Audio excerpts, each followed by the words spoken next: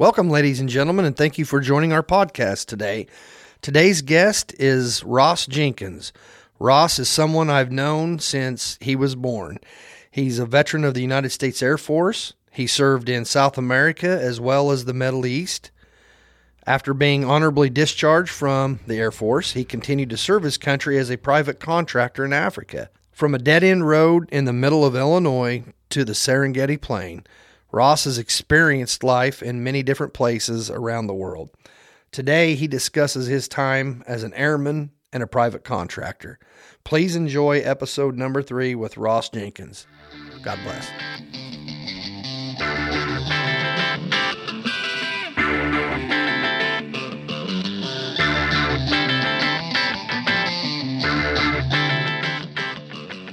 All right, my guest today is Ross Jenkins. Ross, thank you very much for being here today. I appreciate it, buddy. Oh, it's a pleasure. Good to be here. What you been up to? Oh, just causing trouble about everywhere I go. Well, that's par for the course. You're in college now. Yeah, trying that again. Off for the Thanksgiving break at the moment, so I got to spend last weekend up at Mom's hunting. What are you? You're majoring in some type of... I'm majoring in aviation management. Now I'm going for a bachelor's degree in specifically aviation management, not just management. So that's like running an airfield or something like the one in Shelbyville here.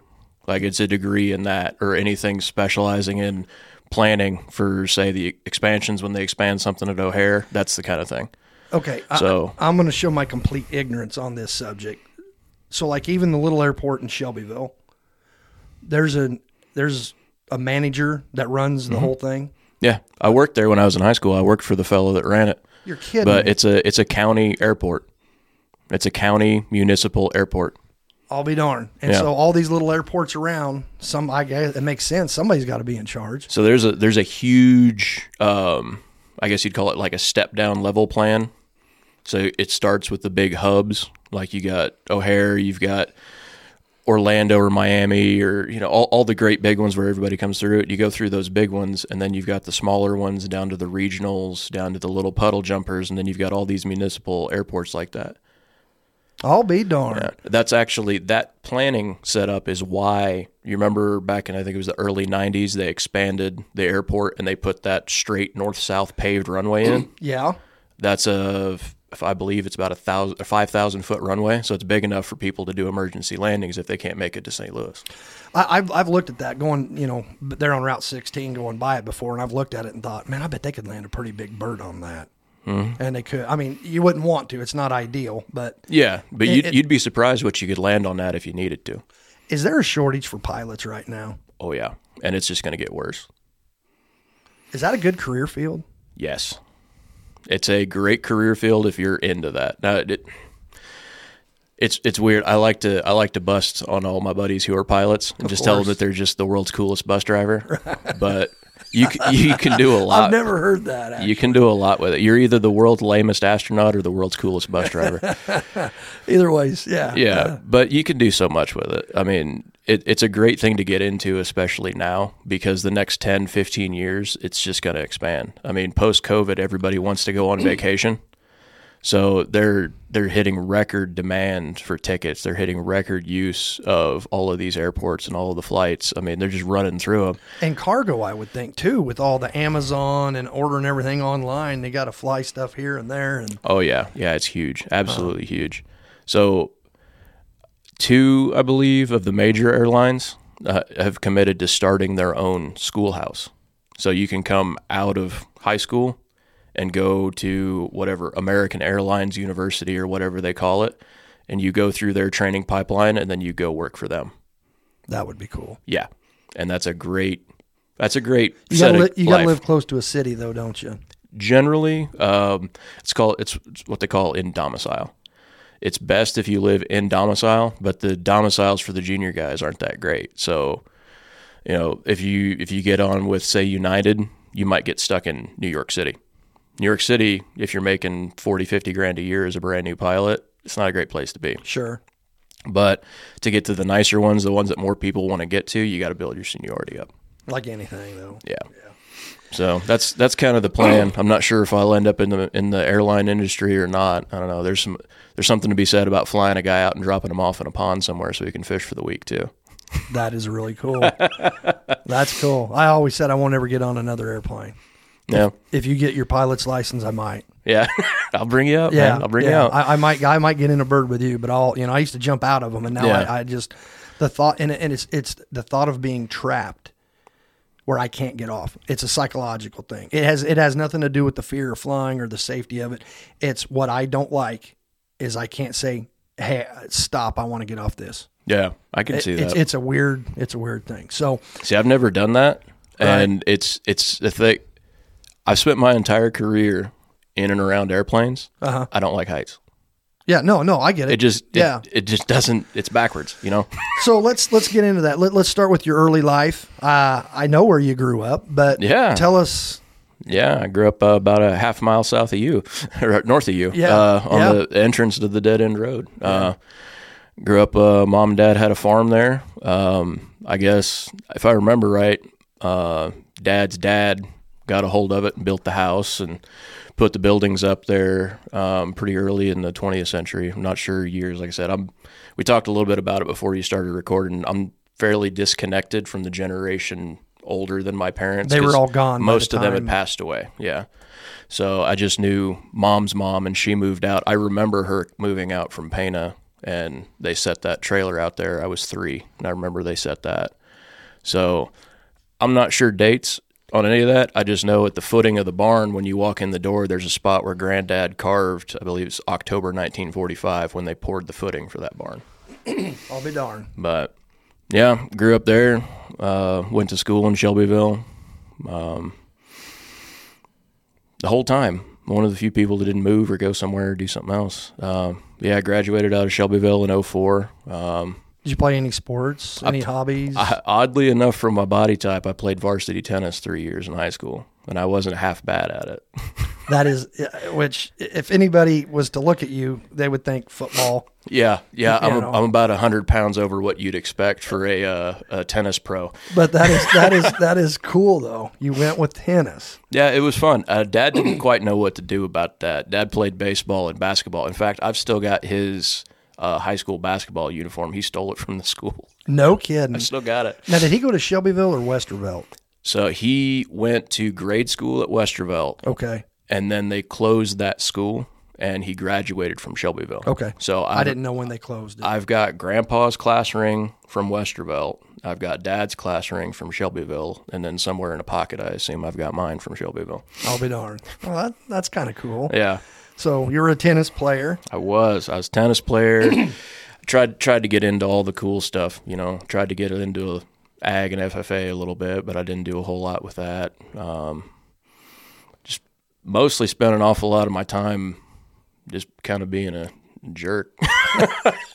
Well, you got to have a hobby. I mean, yeah. So, and you pick up the stuff that you're good at. Yeah. So you graduate high school. What point did you think military? Is it something you always knew you were going to do? I was always going in. I mean, I knew pretty young that Dad was an Army man. That's what I called it. Right. I didn't know any of the context. I just knew Dad was an Army man, and I was going to go too. I heard more of the stories as I got older. I found out that he got drafted in the 60s, and because of his MOS in the Army, he didn't go to Vietnam, where most everybody was going, because he worked on the Sergeant missiles. They weren't used there because theater ballistic missiles didn't work in the mountains. So he actually went to Korea for a year and did his time there, and then he came back and finished out at Fort Sill in Oklahoma. Which is where I went to basic and AIT at. Yeah. Yeah. So he did his thing, and I knew a little bit about that, and I just thought that was the neatest thing ever. And honestly, when I kind of felt like that was about the only way I was going to get away from here, and I never really thought about it as anything else. I was just ready to go do stuff and see things. In a lot of ways, when you grew up, we weren't poor, but we weren't, middle class, lower middle, whatever you want to call it. There really isn't a whole lot of opportunity. The military is kind of, you want to get out and get away. That's kind of your tool. Did you talk to any recruiters other than the Air Force? I talked to everybody but the Army, actually, with some intent of getting some info out of them. The Navy sent a recruiter to the high school, and I talked to him for a little bit. I returned the card and met Sergeant Flanagan, the Marine, down at Effingham. And it turned out that my Air Force recruiter was in the same office as him, and it turned out the Navy recruiter. They had one of those where you walk in and then there's 4 offices in the corners and you split and talk to whoever you want. So Flanagan, the Marine recruiter and my Air Force recruiter were buddies, and they busted on the Navy guy, and nobody really talked to the Army guys. That's about right. But Flanagan was always aggravated that I got poached, but I didn't belong in the Marines. Yeah, I ended up talking pretty serious with the Air Force recruiter because I wanted to do something with airplanes. That's the branch to go into, I mean, honestly. And I mean, I know every branch has got their own aviation, but if you're into airplanes specifically, that's the one. So you end up deciding Air Force. Now, when you went in, now I've heard you pick 5 MOSs and then you find out at AIT. When you went in, did you know the job you were going to have? I did. What they'll do is they'll give you a dream sheet for that, just like they give you a dream sheet for bases. So you put down your primary jobs that you want. And honestly, I wasn't thinking anything about being in them. I just wanted to work on them. So I think I had heavy aircraft crew chief, TAC fighter crew chief, sheet metal, power plant, everything was maintenance. I just wanted to work on planes. And I was sitting at my girlfriend's house in Shelbyville, and I got a cell phone call from my recruiter and asked, "Hey, do you have any interest in doing this airborne communications thing?" I don't know. What does it involve? First thing I heard, airborne, I was like, I'm not jumping out of stuff. And he said, well, it means you're going to be on the plane doing stuff, and it says stuff about radios and satellite communications and things like that. I thought, well, that sounds fun. I like electronic stuff. So he said, oh, and you'd leave 2 weeks earlier. Well, yeah, sign me up. So you were ready to go. Yeah. So I went from leaving in August to moving my date up to July, and I committed to that. Committed to that job. So basically, I'm not sure how it worked, but he basically put my name against that job, and that's what I went in with. I didn't do the whole thing where you go in open general, is what the Air Force calls it. This is what I'm going to be. I knew I was going to be, at the time they called it ACES, Airborne Communications Equipment Specialist. Okay. So your date approaches, you leave. Yeah. You go and I was ready to go. I signed up in November of 2003, and I didn't graduate until 2004. So I signed up. I was committed, pot committed. I'm going. Okay. Lackland. That's where all Air Force goes to basic training, is at Lackland Air Base in San Antonio, correct? Yep. They've just got the one, whereas Army has the 2 and Marine Corps has the 2. Well, we had more than 2 back in the day. I don't know what they do now, but I mean, you had Fort Benning, Fort Sill, Fort Jackson, Fort Leonard Wood, they're all Fort still Knox. Running? Yeah, Wow. well, they all were. Yeah, there was a ton of them. I knew Leonard Wood and Sill were running, Dix. but I'm not sure who all was running was running stuff at that time. Yeah. But yeah, you got to figure they reactivated a whole bunch of that stuff too, because everything plussed up a couple of times after I got in. So sure. What year did you go in? I joined in 2004. Okay. I left July 12th, and I swore in July 13th, 2004. 2004. You get to Lackland. What was your first thoughts whenever you know? What did I get myself into? And I never really stopped asking myself that question. It's a lot different than growing up on a dead-end road in the middle of Illinois cornfields, isn't it? Yeah, I never really thought of myself as quiet or sheltered until I got into that sort of environment and started meeting people from all over, which we've talked a little bit. You had a little bit of that shell shock when you joined the Army, and I had a similar situation. Like, you're from where? You do what now? The city guys all chest thump and talk and brag, and it seems like the small town and rural people just kind of sit in the back and we're quiet, just kind of observe. Yeah. It's just a different way of life. And there's always odd ducks in there. Sure. Sure. We had a guy who was supposed to be a combat controller, but to have a top secret clearance, you can't talk in your sleep. That guy, we'd mess with him. We'd have full conversations with him in his sleep. No kidding. I don't know where he ended up going. Yeah. So you get through basic, any highlights, lowlights, anything crazy about everybody's got basic training stories. I mean, yeah, basic training stories. Those are the things you get so used to telling them when you first get in. You tell all your training stories and all your tech school stories because that's the only stories you got, And then you quickly start adding new stories to the list, and you forget a lot of them. And they're better. Yeah. Yeah. Like, well, we thought it was just the funniest thing one day when the kid that he had to do the dust mop, the great big, like 3 or 4 foot wide dust mop that you run down a hallway, down and back. Right.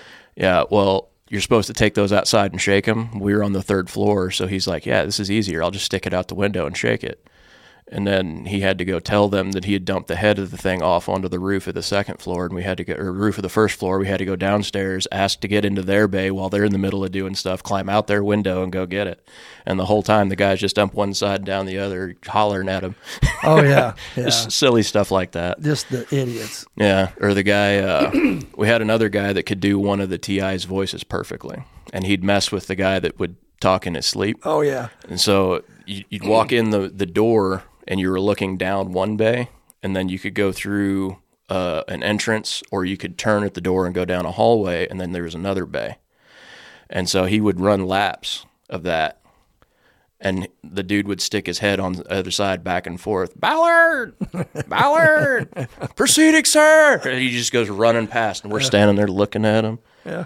And he gets going, and then he sticks his head on the other side of the wall. Ballard, proceeding, sir. And this guy's sweating. Yeah, just silly stuff like that. Yeah, yeah. So about like anybody else, it's, you know, you're away from.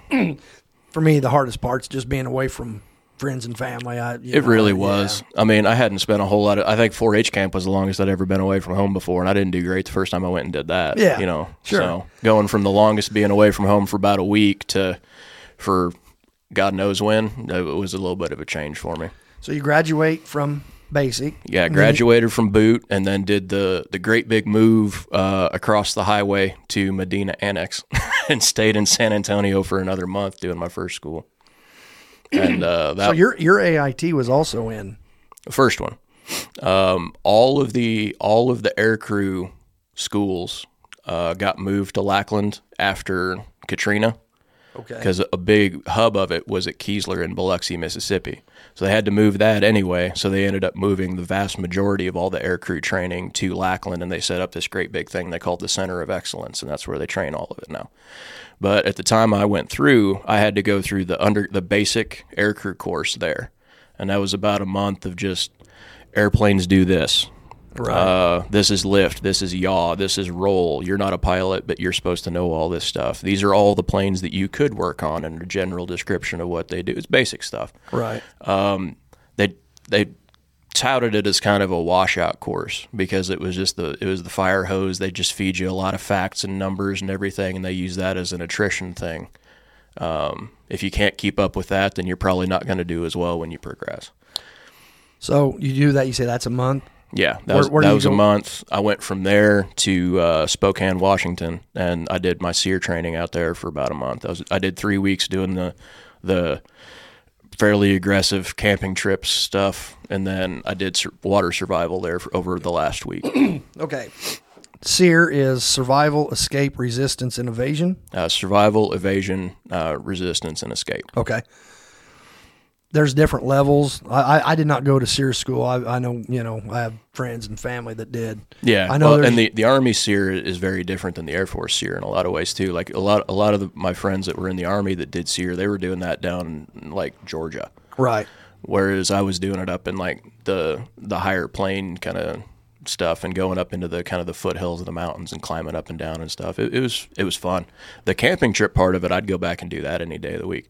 The more aggressive bits, I don't need. Yeah, I don't feel like doing that again. Now, you never ever get a true story from anybody that's been through S.E.R.E. exactly what they is there like a non-disclosure thing that you absolutely okay all right, and that makes sense. There's a reason for that. They tell you during the initial explanation of what you're getting into and why they hold the things that they teach everybody very close.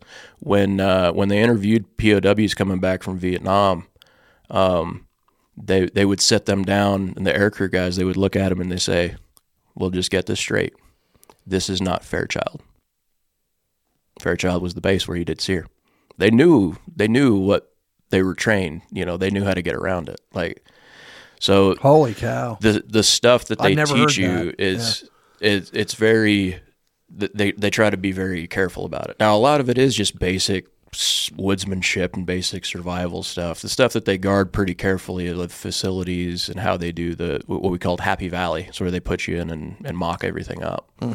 Now, but you said something about water survival, which is a different course than that's not part of the S.E.R.E.s? No, that's a separate one. The basic course, I believe, was SV80, and then I want to say it was SV83 was the water course. And the one that I did was the end of October, so I didn't really want to go swimming in a pool outside. I would have 100% done the better S.E.R.E. school. They had one that was off of Pensacola, Florida, and then you got to actually go jump out of a plane, bob around in the water for a while, and they come get you. But that's really expensive. So a couple of years before that, they made everybody go to Fairchild, just stay there for an extra week, and they'd put you in a pool, and they had an apparatus that would either simulate a small version of a C-130 or a big version of a helicopter, and they'd spin you upside down and throw you in the pool, and you'd have to get everybody out and all that. So that was fun, but a very different kind of fun. Sure, yeah, right. So you get done with your S.E.R.E. school. And then I went to Biloxi, Mississippi. I was down at Keesler before Katrina came through, so everything was still the way it was. And Keesler was a pretty big training base for a lot of different stuff. And what kind of training were you doing there? I was doing my specific stuff. The Air Force calls them AFSCs, Air Force Specialty Code. So my specialty was 1 Alpha 3. I was going to be an airborne comm guy.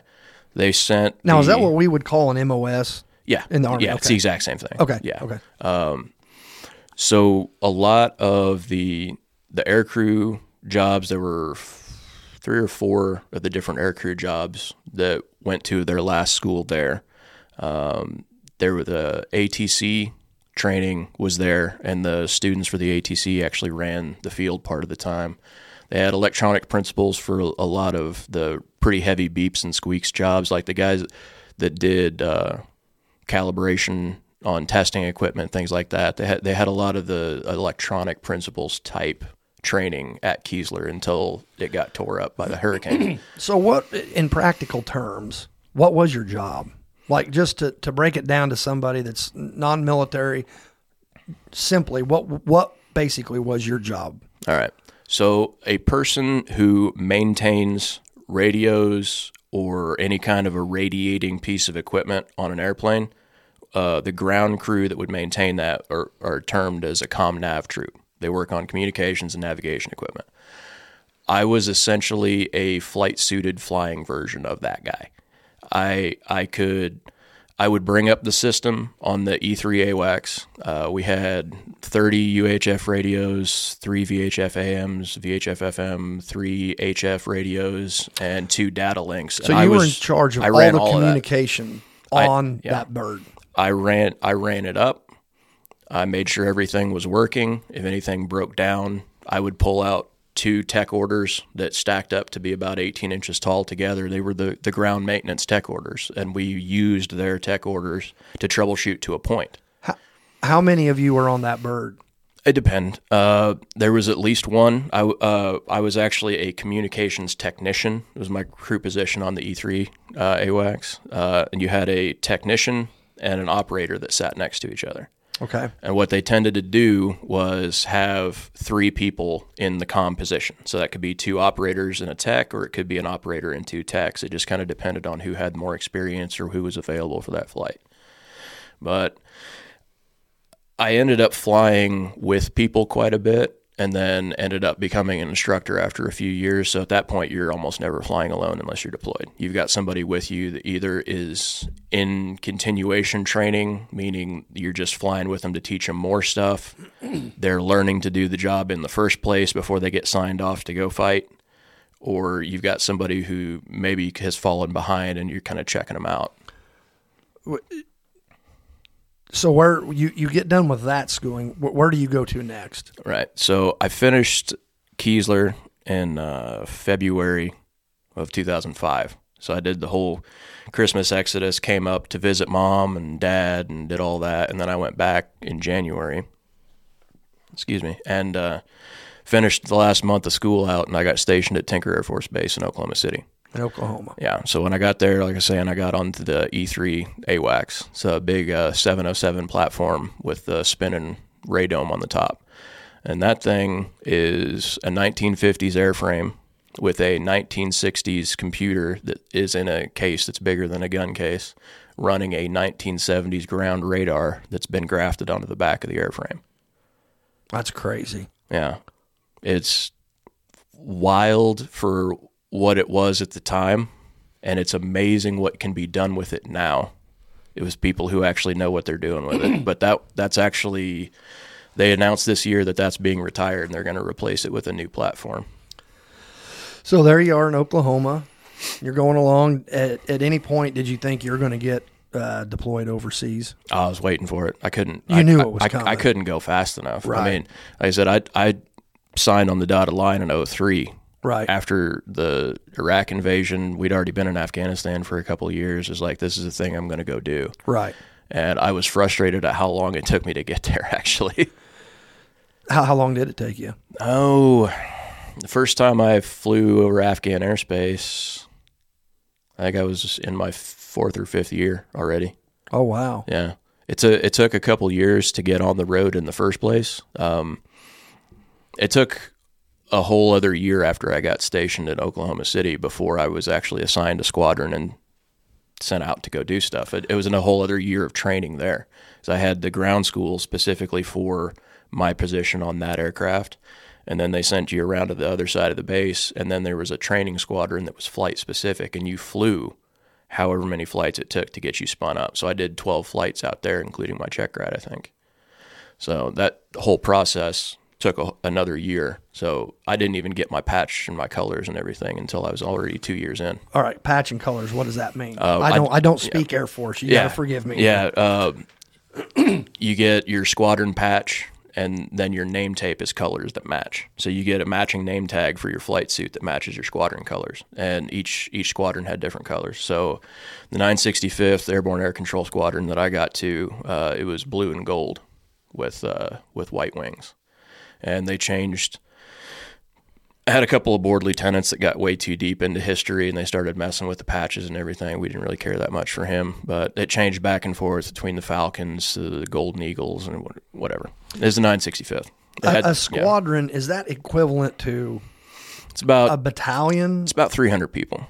Okay, so that would be like around a battalion in the Army then. Yeah. Okay. Yeah, you go flight where you have a couple of dozen people. You have several flights in a squadron, and then you have the operations group, and then a wing. A wing would be more like a division then, I guess. Yeah. Your wing is about, the one at Oklahoma City, I think, was about 5,000 or 6,000 people. So yeah, that'd be about your full division equivalent. Yeah. Okay. And in that wing, we had 4 operational squadrons to deploy. The mandate was that each squadron had to be able, within 72 hours, to kick 10 crews out on the road. So theoretically, the wing could generate a minimum of 40 crews in 72 hours. And then you had the operational support squadron, you had the ground training, the flight training squadron, and then there's also a guard. I think it's a Oklahoma Guard AWAC squadron out there as well. So there were 5 actual operational deployable squadrons. You get your orders to go. You know you're going. Now, where did you go to? Did you do any deployments overseas before you went to the sandbox? Mm-hmm. Yeah, my first one, I actually turned 21 in Manta, Ecuador. Really? Yep. I'd never heard that. Yeah, I went to Ecuador on my first trip, and I was fairly upset because the deployment order for the desert crew didn't come down until we'd already built our crews and spun up and got ready to go. And then it was a last minute kind of, oh, by the way. Really? Yeah. So we generated our 3 crews to go down south, and if you were on that crew, they just kept you there. And then they generated another 5 to go out to the desert a few weeks after we left. I'll be darned. And then we all came back about the same time. And then from then on, it was a split. You did one or the other. Either went to South America or you went to the desert. What were you doing in South America? Is that something you can really get into, or counter drug? Counter narcotics, absolutely. Okay. Yeah, we were. Stuff. Yeah, we had two E3s and 3 crews down there. There was at least one tanker, one KC-135 down there at all times to support us. There's usually a P3. Sometimes it was the Coasties, oddly enough, the Coast Guard. Sometimes it was Navy, and they would fly different stuff, and we would work either out over the water looking for stuff that didn't match up, or we would go over Colombia or actually go up into the Caribbean, and we just watch for stuff that didn't belong there, and we'd hand it off to the locals. We had what were called host nation riders. So we had a representative from Ecuador and we had a representative from Colombia. And when we were in the air... And they were on your bird? Yes, they were.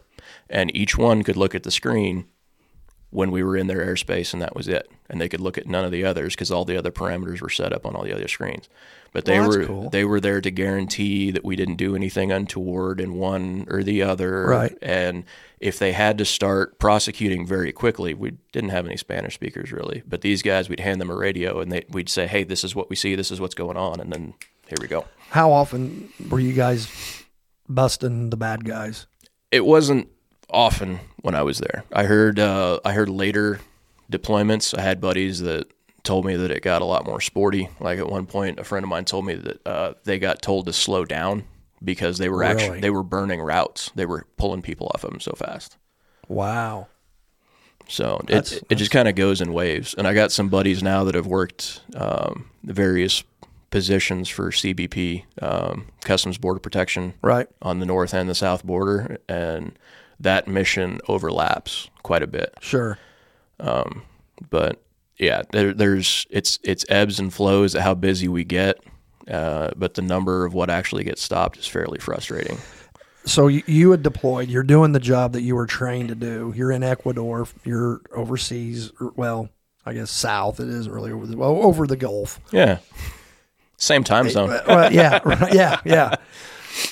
Were you enjoying it? Did you? Absolutely. You loved the job that you picked. Yes. That is so cool because so many guys will go into the military and either they hate military culture, or they end up they don't like the job they picked, and it's like, man, I wish I would have went into this branch, or I wish I would have done that job. But you were enjoying it. It was very technical and very challenging. So I had everything from pull the circuit breaker and plug it back in, and you could do that 2 or 3 times depending on the piece of equipment. And if the breaker came out, leave it alone. I had a couple of pieces of kit that needed physical adjustment, and it was in the technical order that you pull X box out and hold it however many inches high and then drop it twice to break the carbon on the physical relays. That was in the technical manual. Yes. You got to be kidding me. I fixed a SATCOM radio flying in the wake-up orbit off the coast down there by removing a piece of kit and kicking it and then putting it back in, and whatever was hung up inside popped back into place. Okay, so in my mind, I'm imagining that most of the time you're getting on, you're bringing it up, and then you're just kind of kicked back. The other guys are doing their thing. Mm-hmm. If there's a problem, then you jump into action. But yeah. I'm guessing most of the time there's not. You're kind of along for the ride. You get back, you power everything down, and then you go do your thing. Is that pretty accurate? Much. Yeah, and it depended an awful lot on how the mission crew commander was going to run his crew. The dividing line was the bulkhead for the cockpit. So you had the flight crew, and then you had the mission crew. And oftentimes the mission crew commander would outrank by a couple of steps the aircraft commander, but the aircraft commander had ultimate seniority because safety of flight, safety crew. So, and you were part of the mission crew? Yes, I was mission crew. So if I flew with mission crew commanders that wanted the technicians, so the sweaties that did the power up, power down, and troubleshooting. We had the radio guys, we had the guy that ran the computer network, and we had a guy that ran the radar. And those guys, if there was nothing to fix, we didn't really have a whole lot to do. So some mission crew commanders were fine with that. Others would hand us paper and pen and say, you're going to record, you're going to make radio logs, and you're going to back everybody up. So you get done with that. How long is your deployment? 6 months? Do I have that right? No, those were 4. 4 months. Those were on a 4-month cycle. You'd be spin up for 4 months, deploy for 4 months, reconstitution for 4 months, and then just flying the home station stuff for 4 months, and then you start to spin up again. While you were in Ecuador, did you get to go out much, see any of the country, any of the culture, food? A little bit. We could pretty well come and go as we pleased in Manta. So, they were gouging us to charge us 50 cents American to take us into town. The locals were like 10 cents.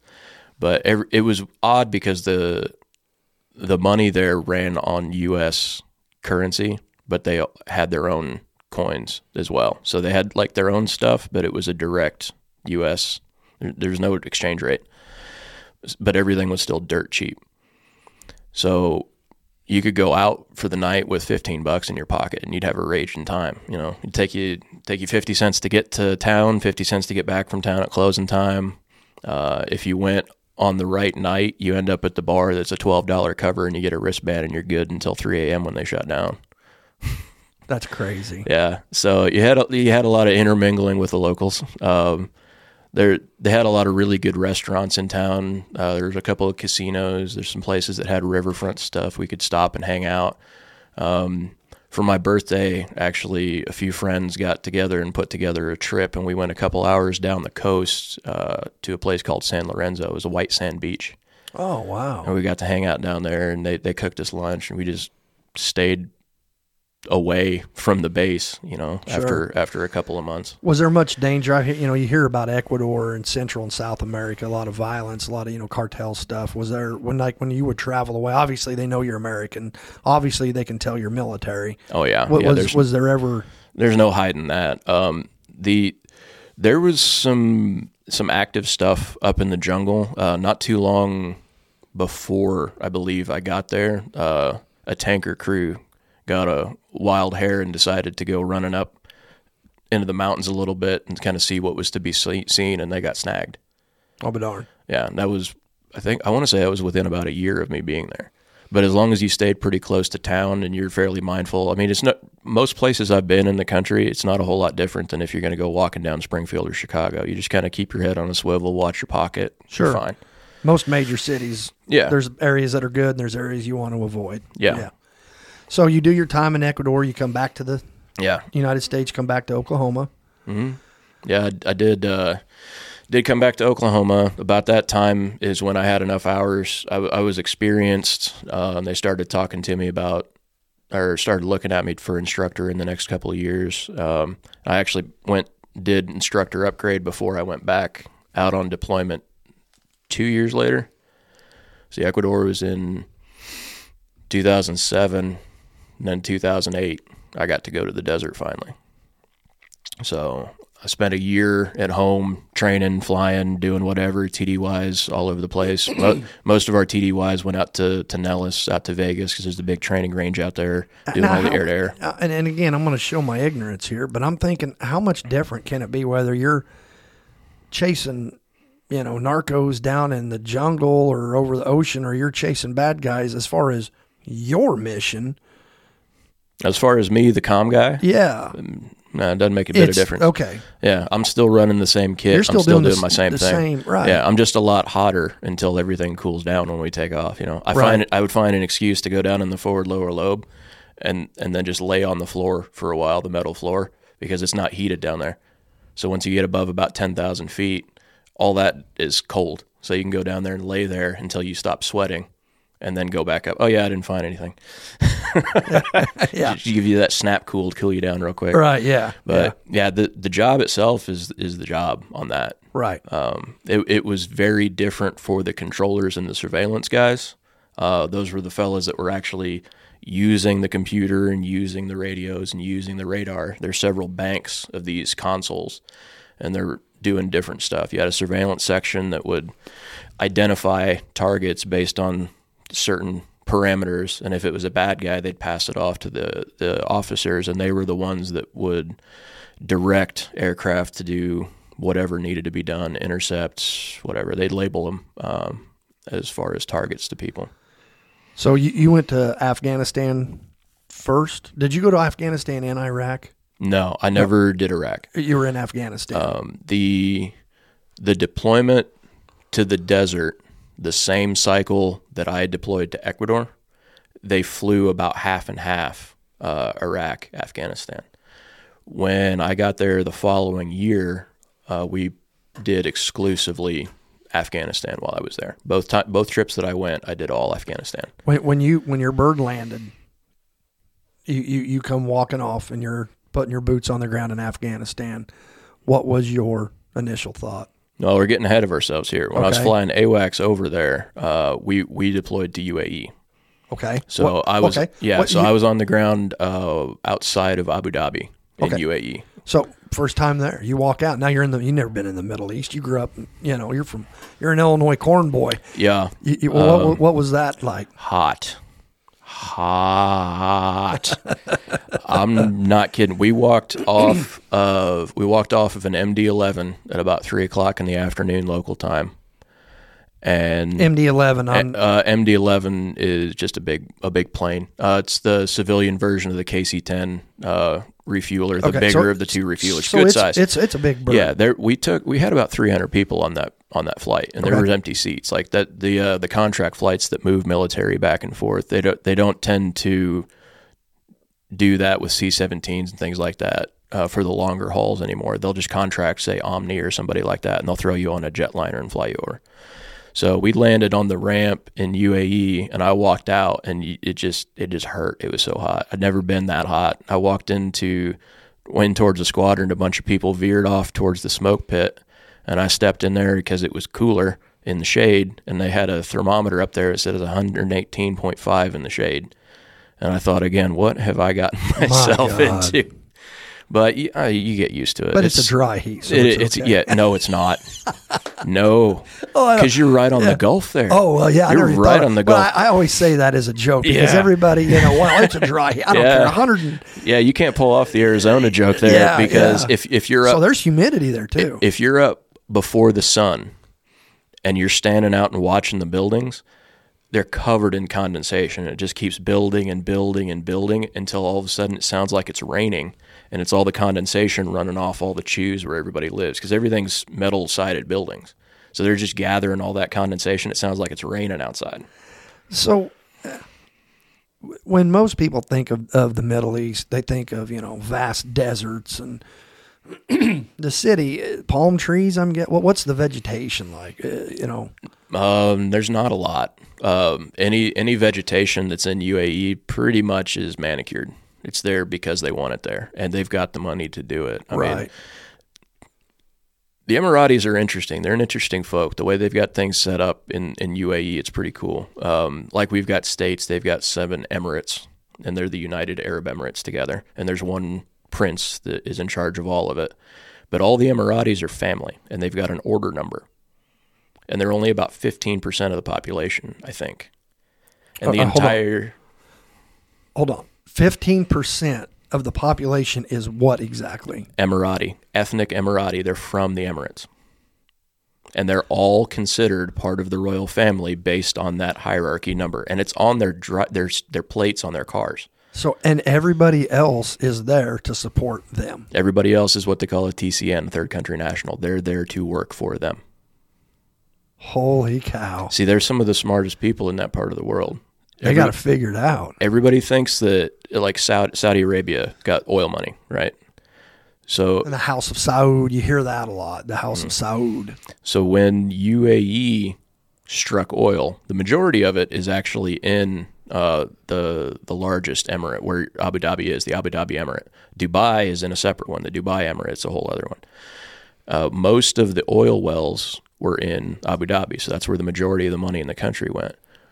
But instead of just doing all their crazy stuff and building up with the oil money, they reinvested it and they opened banks that all these people that live there now that aren't Emirati, they use.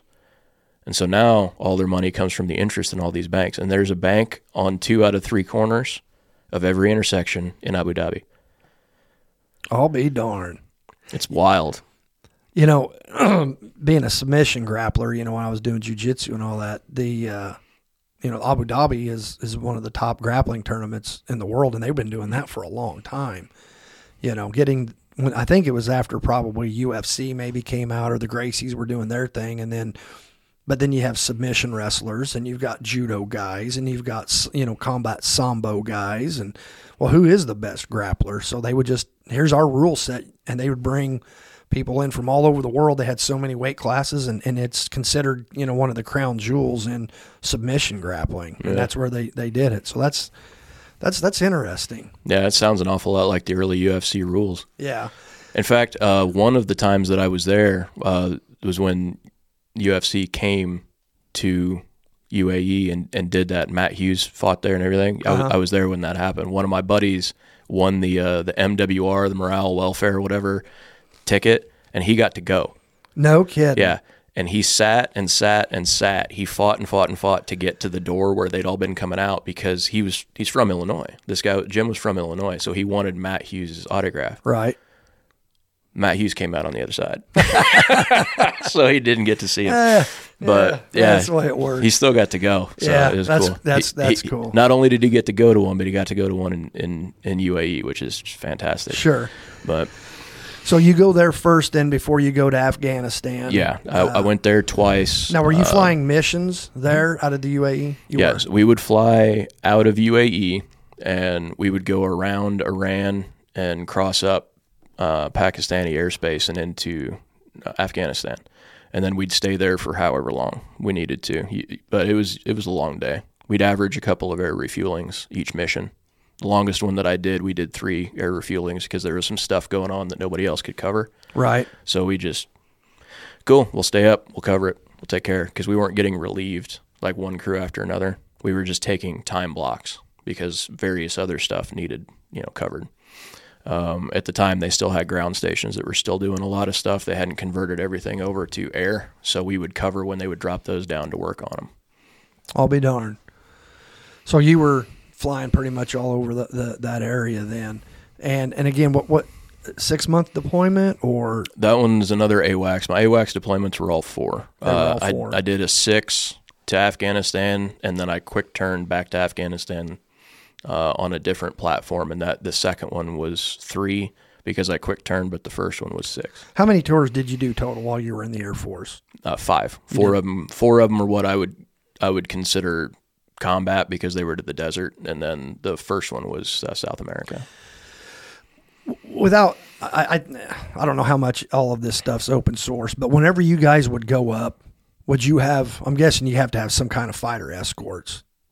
Not usually. No. We owned the airspace there. Like, we owned everything. Okay. Now, there was never any credible threat, like air-to-air. What about, like, a SAM? Was that ever... Yeah. SAMs were an issue. Especially... Surface-to-air missile. Yeah, especially because when we're transiting up through Pakistan, who's always been our best friend, we're traveling right along the eastern border of Iran, who just loves us. Sure. And, I mean, as soon as we take off, we're in the weapon engagement zone for some of their stuff that they have on the coast on the other side. And we're flying in that all the way up until we get far enough north into Afghanistan that we're out of their way. Did you ever have any hairy moments where you guys got locked on or anything like that you were aware of? No. I never heard anybody screaming in a high pitched over that. So that's good. That would have been a thing that came up pretty quick. We did have I always called him. I didn't care what his rank was. I always called him Lieutenant Rusty. Because when I met him, he was a lieutenant, and his first name was Rusty, and he was the nicest guy ever. He ended up getting into the specialty where it was beeps and squeaks stuff, and he was the one who was monitoring all of that while we would go off. When you say beeps and squeaks? Electronic spectrum stuff. Electronic spectrum, there are various emitters for different things, say radar or radio. They emit in different parts of the spectrum, so you can get an idea of what it is. You've got location data that you can figure out, well, it hit us from over there, and it's along this line. Okay. So you can start to direction find where some stuff is. Gotcha. And based on the signals that you're receiving from them, you can go through a logic chain and figure out what it probably is. Okay. And that's super handy because you get to develop an order of battle on what the other guy has laid out with that. So that's fun. They've got whole aircraft that are dedicated to doing that now. Like we were talking earlier about very early with the KC-135 tankers, they started doing some sniffer stuff like that. Now they've got whole platforms that's all they do. Awesome. Yeah. That's cool. So you did 5 deployments, coming back, going back, and this is in the course of you were enlisted, didn't you? Yeah. So did you do 12 or 8 years? I did 10. You did 10 years? Yeah, I re-enlisted twice, and I got halfway through my third hitch was when they came down in 13 and 14 with all those purges across all the services, right, to try and draw people down. I think I met 3 of the wickets. So I ended up coming out. I've never been a small-boned gentleman. Right. And I happened to have the sore luck of being born at just the right time to where I enlisted a few months after General Jumper, who was the Chief of Staff of the Air Force, had a heart attack. And so now, if you don't have a V shape, you're fat, and you don't belong in the military, and we're going to fix you or fire you. And I danced along the fix line long enough to get a pretty good career in, but I eventually lost it and got the fire. So you did 10 years? Yeah. I did 10 years, deployed deployed 08, 09, and 10, all AWACS, and then 12 and 13 was with some other stuff, and that was actually in country in Afghanistan. And you were doing something different than what you were doing, or similar, or? I volunteered to jump onto another program. It was a big deal. They called it Project Liberty. It was basically just modifying a small King Air twin prop plane, like a business plane, and they stripped the inside out and put a whole bunch of cool stuff on it. And I got to play with a bunch of radios, and I got to deal with a very, very cool camera suite hanging off the bottom of the plane. And all of that was tied together with moving map software, and it was really fun. Let me ask you this. If I go out there and I hide in the timber, I'm really good at that. Can you find me? Give me some time. You'll get me. I found a guy one time on the side of a mountain. He was wearing a dish dash man dress. He was wearing a dish dash that was the exact same color of the rocks that he was in.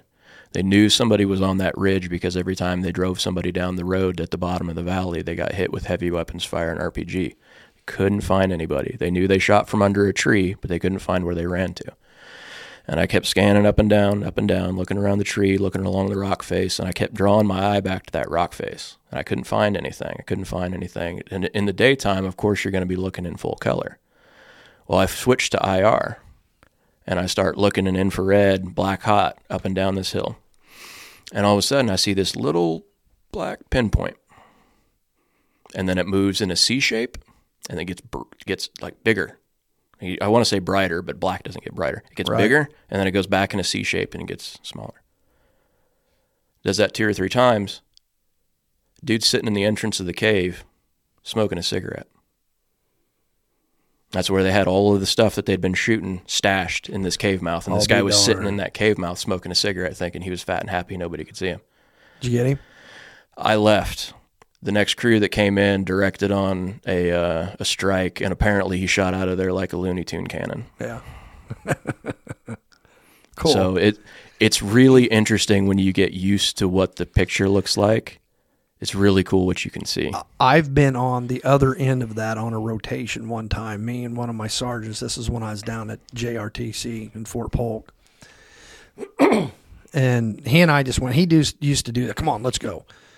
And it's in the middle of a rotation, but they kind of let him, he was, we did our own thing. Anyway, so me and him are out. We're walking, and he's got the nods, which back then were PVS 7s. I don't know what they're up to now. Oh, they're up to like Anvis 12s or 13s now, and they're white phosphorus now. Well, the first ones I had were PVS 5s.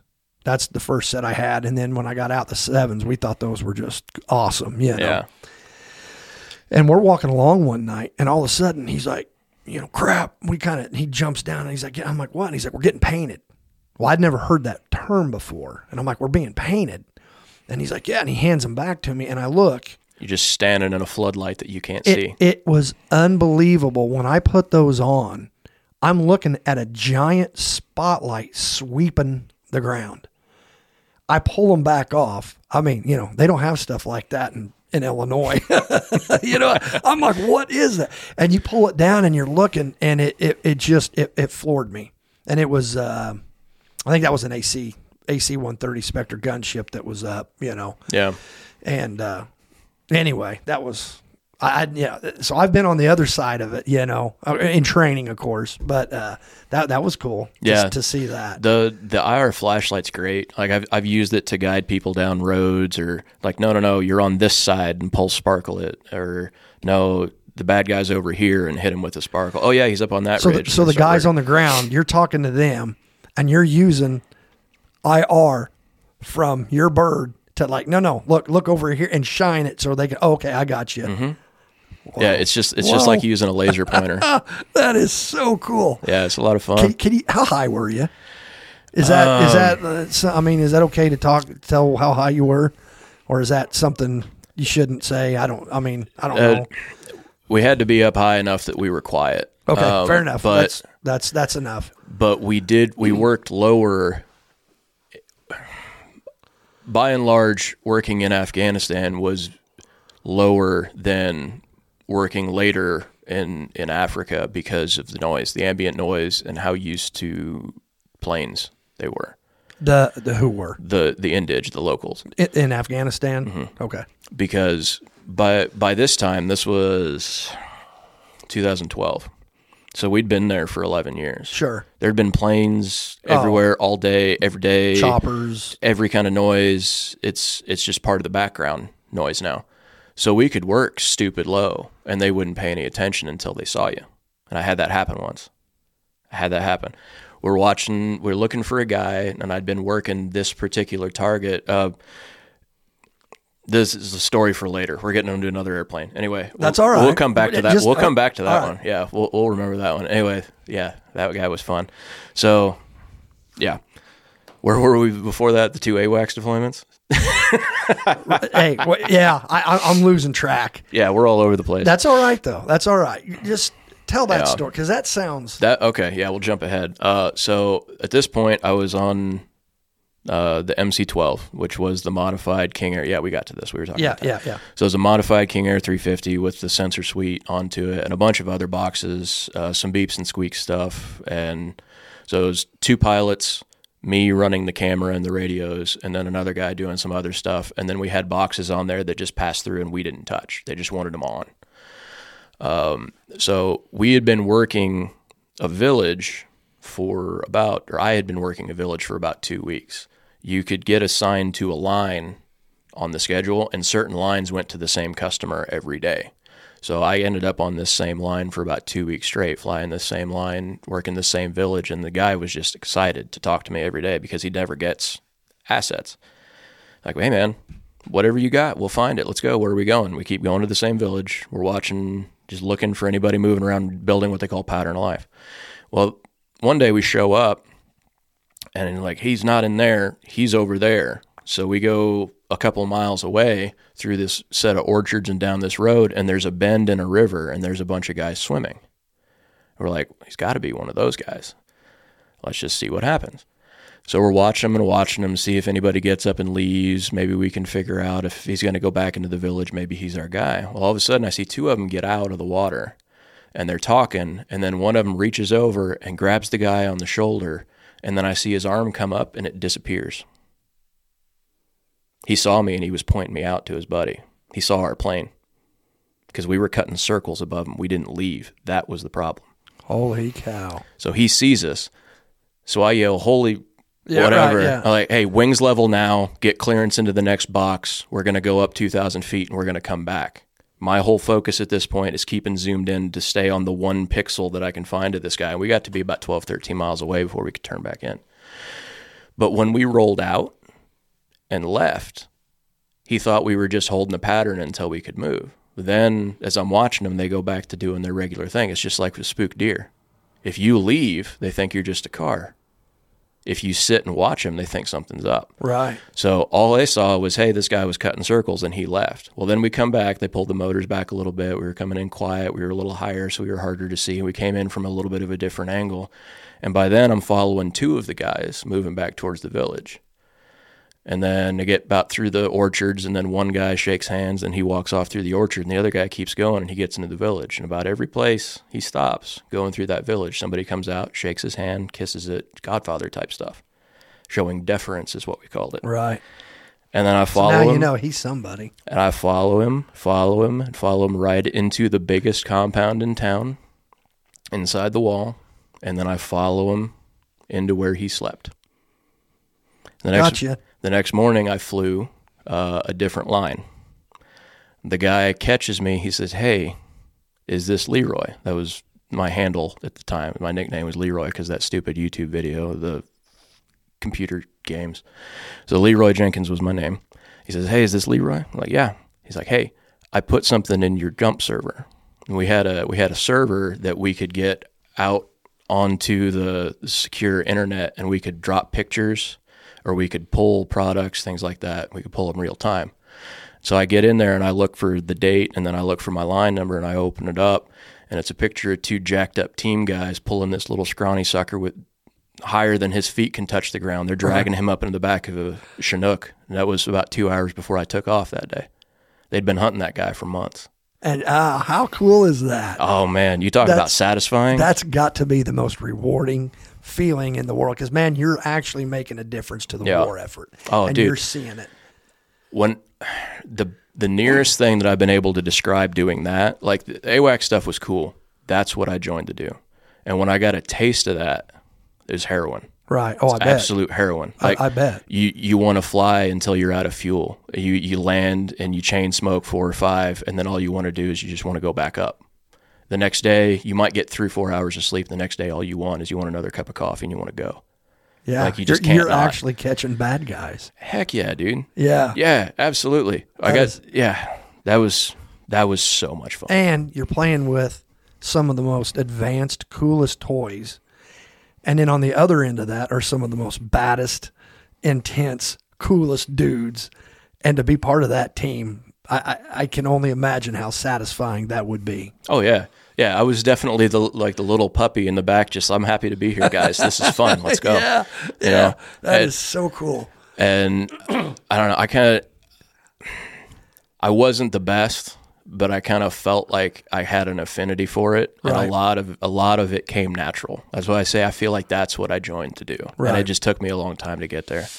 But that was a lot of fun. That was flying. Both times that I went to Afghanistan, I was at Bagram Air Base, just north of Kabul, and I called it the Bagram Bowl because it was almost in the dead center at the bottom of this great big valley, completely surrounded by the mountains. The Hindu Kush started and then pushed up north. Where empires go to die. Mm-hmm. You ain't kidding. I mean, historically, you look back, that is It breaks empires. The graveyard of empires, and sometimes that spooks me to think about, Yeah. which we won't get into any of that. But, Yeah, that's a very long rabbit hole. right. But yeah, that was, man, that was, you talk about satisfying. Oh. That was incredible. But they worked you to death, though. I mean, absolutely worked you to death. Right. Like I had July 2012, I had the 1st off and I had the 31st off. In a month period. Yeah. I was off on the 1st and I was off on the 31st. And that meant that I was the duty dog, and I was taking out trash, and I was going to get mid-rats when the chow hall opened, go get the rations and everything and bring them back. And I was running around doing gopher work. And because I was an NCO, they put me in charge of the schedule block that I was on. And then I also got stuck with the awards and decorations program. And the commander was trying to make his package look very good when he left there. So he was forcing medals. There's a point where you've got enough medals that it doesn't do anything, but he gets to put X number of medals for X number of sorties on his thing. So he was forcing that. So I was processing, because the lieutenant didn't do anything, roughly 200 to 300 air medals a week while I was flying every day, while I was doing other stuff and trying to mentor and trying to learn, because you never run out of stuff to learn on that system. Right. There's always something new. I mean, when I would land, if I would land and a piece of kit didn't work, I would ask the guy if they had a little bit of time. Sometimes the plane was turning around within an hour and going back up. But if there was some time, I would ask him to wait, and I'd run in and we'd debrief, and I'd grab 2 cups of coffee, and I'd go out and I'd sit down with him and be like, okay, show me what happened and show me how to fix it. And give them the coffee, and that usually won me a little bit of credit. And they'd usually show me what was up. So I got to where people would like message me over the chat program when they were in the air, or call me on the radio. Hey man, it's doing this. What do you do? Okay, restart this box, reset this breaker, that kind of stuff.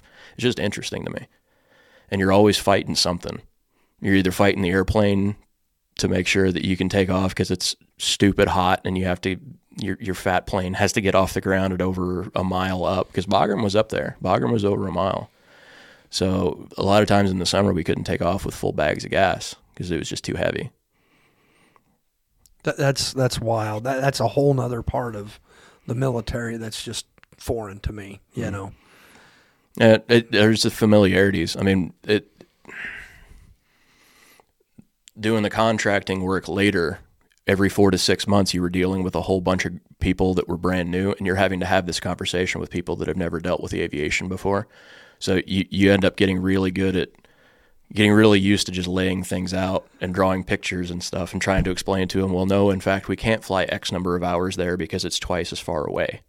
So, that kind of stuff. Well, let's get into Africa, if you're okay. I know we're skipping ahead. Is there anything in between there? I mean, there's always more stories. Well, there's funny stories. Well, we'll there's bring ridiculous you back. stories. But Hopefully, you come back and absolutely. We're kind of laying the groundwork today. Oh man, I feel special. I'm going to be on a series. Yeah, yeah. So you come back to the States after. Okay, now you're out of the Air Force. Let's do that. So once your time in the service is done, what are you thinking? What's the thought process? Did you have a plan immediately? Were you lost? What was? Oh, I thought I had way more of a plan than I actually did, but it ended up being pretty well lost. So I got out under honorable, but not voluntary circumstances because of the drawdown in 2014. So I got out, all the benefits, no derogatory stuff, whatever. I just didn't really have a choice in the matter. Right. But you were honorably discharged. Yeah, absolutely. But I was home when I didn't want to be. Right. I was home after being a grown man for 10 years doing some interesting stuff, and then I was back in the room that I had grown up in, and I was not sanguine with that. So the first couple of years were kind of rough. The first year was pretty slow. I got home too late to enroll in college, so I bummed around and worked farming and odd jobs and driving a truck here and there. And ended up in school, did that for a couple years, wasn't going great. Majoring in? I was majoring in social work because I had this wild hair in the back of my head that all of my buddies would call me at 2 o'clock in the morning to talk when they were having a hard time. It seemed like maybe something that I could get paid for. Okay. The deeper I got into the program, and the more that I realized that that kind of conversation was not what I would have been having with people. If I worked for the VA as a counselor, that generally wasn't going to be the type of conversation that I would have because those people have my empathy because they're my brother. I know them. Right. I care for them. I'm slightly less worried about people that I don't know. Sure. I think that's a human nature thing, kind of coming to terms with that being So at some point true. you figure out maybe I ought not be doing this line of work. And it came around to where I was supposed to graduate pretty soon, and I found out that there was this whole thing that we had to submit that they didn't tell any of the transfer students in my year group. So when the teacher at the end said, oh, and by the way, I'm going to put this final project in all your portfolios, don't worry, and every single transfer student in the room's hand went up and said, what's a portfolio? I figured out I wasn't going to graduate when I was supposed to. Right. Well, that same week, a friend of mine from the service called me. He was working for a company called Commuter Air Technology. It's gone through a couple of different name changes and a sale. Lately, it's called Maitreya Special Aerospace. But he called me and said, hey, we're bringing Cat 5 online. We're bringing our 5th plane online. We're going to be putting up a new site. You need to come work with us. Okay, sounds more fun than what I'm doing. So doing what? Doing ISR, doing this information surveillance reconnaissance. Information surveillance reconnaissance. That's what I was doing in Afghanistan, doing the camera work and things like that. So basically doing the same thing that you did in the Air Force, only for a private even on company. On the same type of modified aircraft, using some of the same equipment, like exact same. Wow, that had to have been a great phone call. It was amazing. Yeah. That had to have been like, thank you, God. Yeah. So this is it. I realize now, looking back on it, that me leaving the military in the manner that I never sat well, and I wasn't going to be good with it. I wasn't done with the fight. Just, that's a simple way to put it. It's not like I'm a door kicker. I'm not a badass. I'm a chubby nerd that happened to do some cool stuff and know a lot of really cool people. But you're in the fight too, though. Yeah. Yeah. Just on a different end. A different end. I wore rattle every once in a while. I carried a weapon. Yeah. Right. But I was not sanguine with getting told that I was done. So the opportunity to go back and to do literally the exact same thing until I was bored, it fixed a really stripped gear in here, you know? That is so cool. Nobody gets to go back and say, no, I'm not done. I'm going to do this until I'm done. Right. Usually people that do that, it's something that involves them going into jail. But I got to go do that and then leave on my terms this spring. So that was amazing. That had to have been a good sense of satisfaction after. Yeah.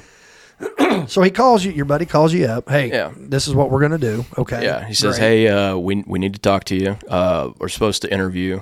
We set up an interview, and I had a bare minimum of a resume. They made you go through a program called TAPS when you get out of the Air Force, where they teach you how to do a basic resume. They make you show up for a week in business casual, so you in fact have clothes to get a real job. Talk to you about what the real world's like, because you have not been in the real world this whole time. And excuse me.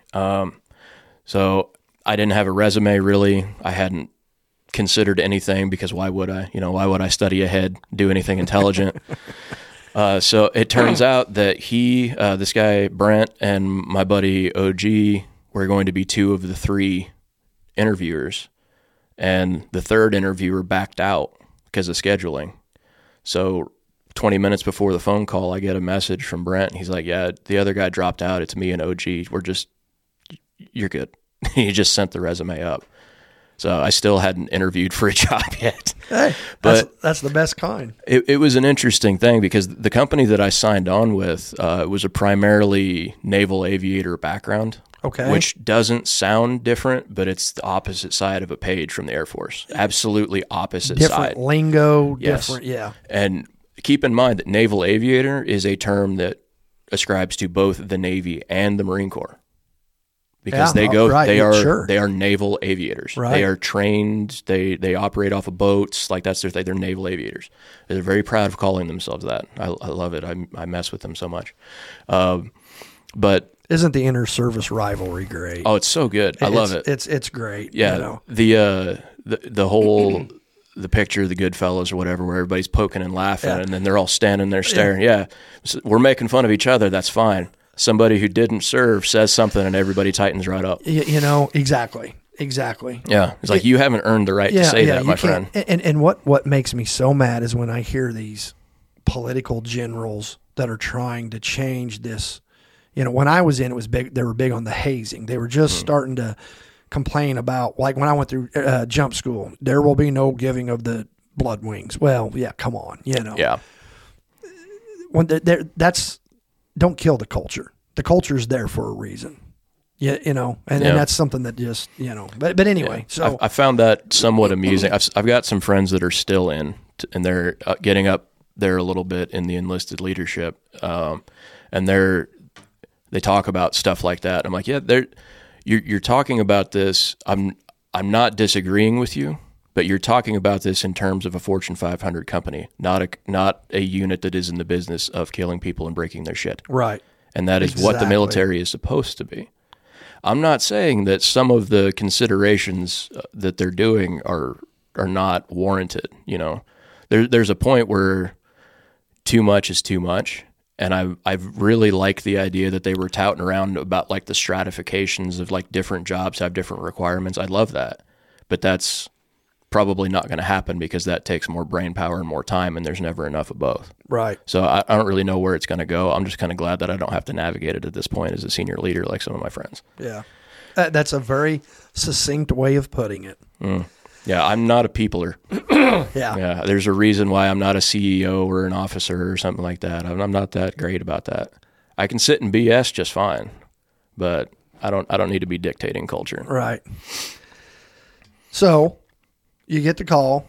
You've got the job. I get the call. Got the job. Where do you go? I get the call and get the job in March. They don't have anything for me until the end of May, which worked out great. So I kept living off the GI Bill and double dipping on all the in-processing and the home side work that I get to do for them. And then I went in actually on a Friday morning at 9 a.m. I signed my name on a bubble sheet, handed it back to the guy, and walked out of my last final without putting a single answer on it. And then So you just walked in, signed your name, and handed it back and said, "See ya." and 23 hours later, I was sitting at the train station in Carbondale, getting ready to ride the train to Chicago to go to Africa. How cool is that? It was awesome. That's yeah. And that was interesting too. Like getting over there. I'd never traveled internationally by myself before, without like a military entourage type deal. So that was kind of fun. Getting where I was going on the final destination was wild because we landed at an open air airport. It technically had 3 terminals, but it had 3 terminals because there were 3 wooden gates with the numbers 1, 2, and 3 on them. It was all one open air building that everybody sat in. And then you walked through it and out the other side, down a half-mile path to the end of a pier and got in your taxi because that's the only way you're getting anywhere.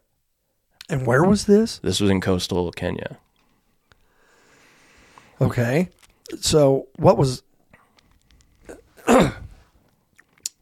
How much different? So Kenya was the first place you went. That was your first... Yeah, I worked in that area for about 3 years up until COVID. And then timing and everything just kind of shuffled. What did you think of Kenya? It was awesome. It's absolutely beautiful. The majority of the people there are so nice. There's everybody's very welcoming. If you try, most places that I've been, if you try in the least to say hello in their language and you're very polite and you smile and you say thank you, just be generally good people like we were raised to be. Right. But a lot of people aren't anymore. Right. People love you. So you roll up and you try to rattle off a little bit of Swahili and ask them how was their morning and this and that, and you wave at them, you shake their hand, and you don't wipe your hand off because I've seen people do that. You shake hands with somebody and then wipe your hand off and walk away. Yeah, that's kind of a douche move. Yes, it is. But I've met very few people in Kenya that I wouldn't invite to say hello to Mom. In fact, I brought Mom over there, and she didn't meet a mean person either. Right. So there's a lot of... What would you say is the biggest thing that you noticed in Africa that would surprise most Americans? Now, and I know I'm jumping around here, but you were not just in Kenya. Where else did you go? I lived at least a month in Kenya, Uganda, and Djibouti. I'm guessing of those 3, Djibouti would be the least hospitable. Sort of, but not probably in the way that you're thinking. Okay. Not so much that, see, Kenya bounces back and forth between being majority Muslim and majority Christian. It's usually no more than a few percent one way or another. And the locals would tell us that you can tell when it switches because in their words, it turns to shit when it switches to Muslim. Right. Then it switches back after a few years. People move around, and then reforms start to happen, and people are generally nicer. So the thing about Djibouti being a Muslim nation is they're a very old Muslim nation. They had their Arab Spring years ago. Now they just, whatever. There's liquor stores there. They don't care. Really? Yeah. I'll be darned. Yeah, there's liquor stores, and like right next to a coffee shop that I used to go to down the street from the house, there's a liquor store. You go in there and you get Jack Daniels. It was just $50 a bottle because it was an import. I will say that Uganda and Kenya were British colonies, and Djibouti was a French colony, and it still has a very heavy French presence, including the French having a military base there. And if you look around what's happening in Central and West Africa right now, primarily, all of the former French colonies are popping off. And I've done a little bit of reading, and I've done some talking to some of the people that were a little older that I ran into that remembered colonialism a little bit in Kenya. And it's colonialism. It's not fair. It's not even. You know, they were being exploited, they were being used. But the stories from a lot of the folks in the British colonies were not as, say, inflammatory as the ones out of some of the French colonies.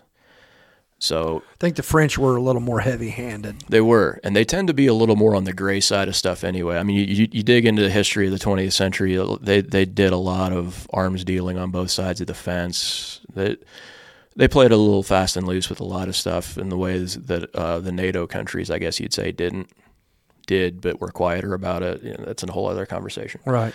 But I mean, there was still a French Mirage and Rafale fighter squadron there, flying off of the same tarmac that we flew out of. In Djibouti? Mm-hmm. Yeah. Really? French Mirage and So French Rafale fighters fly out of there. Their own base there then. Yeah, they still have a full base there. I guess I could see that. There's a contingent of Japanese there, I believe. There's a Chinese base there. You can tell it's Chinese because every single antenna is facing towards the American base a few miles away. Okay, I'm going to go down that rabbit hole there just a little bit. Everything I read is that the Chinese are heavy in Africa right now. Yeah. Heavy. Yeah. And they're there for the minerals. They're there for everything they can get. What else would there be? Control. Footprint. So the Chinese, so we just talked about colonialism. Colonialism isn't cool anymore, right? What they do is called economic colonialism. Sure. So what they're doing on the entire continent, not just country by country, the Chinese are putting in road systems that are every bit as good as our highways. They're putting in railroads and they're updating railroads, and they're laying whole new lines. They're putting the arteries and the veins into the body so people can interact and things can move, and it's not so crazy that you have to take a water taxi to just go from one town to another. You might be able to drive on a regular road. But they're leasing this stuff to the locals. They're building it, they're footing the bill, and they maintain ownership, and then they're leasing use. So then they can use that as leverage down the road to start making inroads politically. And also, it's actually pretty dadgum brilliant. It's on the very Chinese. smart. I mean, that's from a geopolitical perspective, Yep. that's brilliant. And you see, it's not getting any of the press that what they're doing in the South China Sea is getting, because that's military. Whereas the stuff that they're doing in Africa is just cutting checks and building stuff. It looks like they're doing nation building stuff. At this point, do you think, I'm not an isolationist, but I'm kind of an isolationist the older I get. Is it almost to the point where you just want to say, okay, go ahead and let them have it? Because of the problems. We've went down that path. We know what it's like to get in bed with countries and to fight wars for them and to prop them up. And then all they end up doing is resenting you. Yeah. And there's a multitude of reasons for that. I think part of which, who are the ambassadors that you send out? Your young military guys. Well, who are the worst possible examples to send out from America to be ambassadors of America? Yeah, some 18-year-old with a gun. 18 to 25-year-old American dudes, because they're gonna breed it, they're gonna fight it, they're gonna break it, that's what we do. Yeah. And so I know there's a lot there, and there's a lot of natural resources, and we want to keep in good graces with a lot of, but yeah. You know what I mean? To me, sometimes it's just like, well, let the Chinese have their shot at it, because in 20, 30 years, the Africans are going to hate them, or the Middle Eastern, or whoever. It doesn't matter what group it is, because everybody hates us. Yeah. Well, let them start hating the Chinese for a while. Yeah. Well, part of that too. I like that, that everybody hates us. They don't. Really? No. This has been my personal experience. Okay.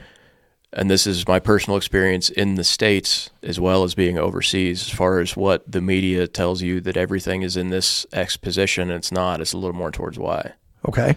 It's like the last 3 years, everybody around here has been, it's the worst, and everything's coming apart, and everything's burning. And then you just go out and you talk to people, and everybody's just living their life, raising their kids, and going to work.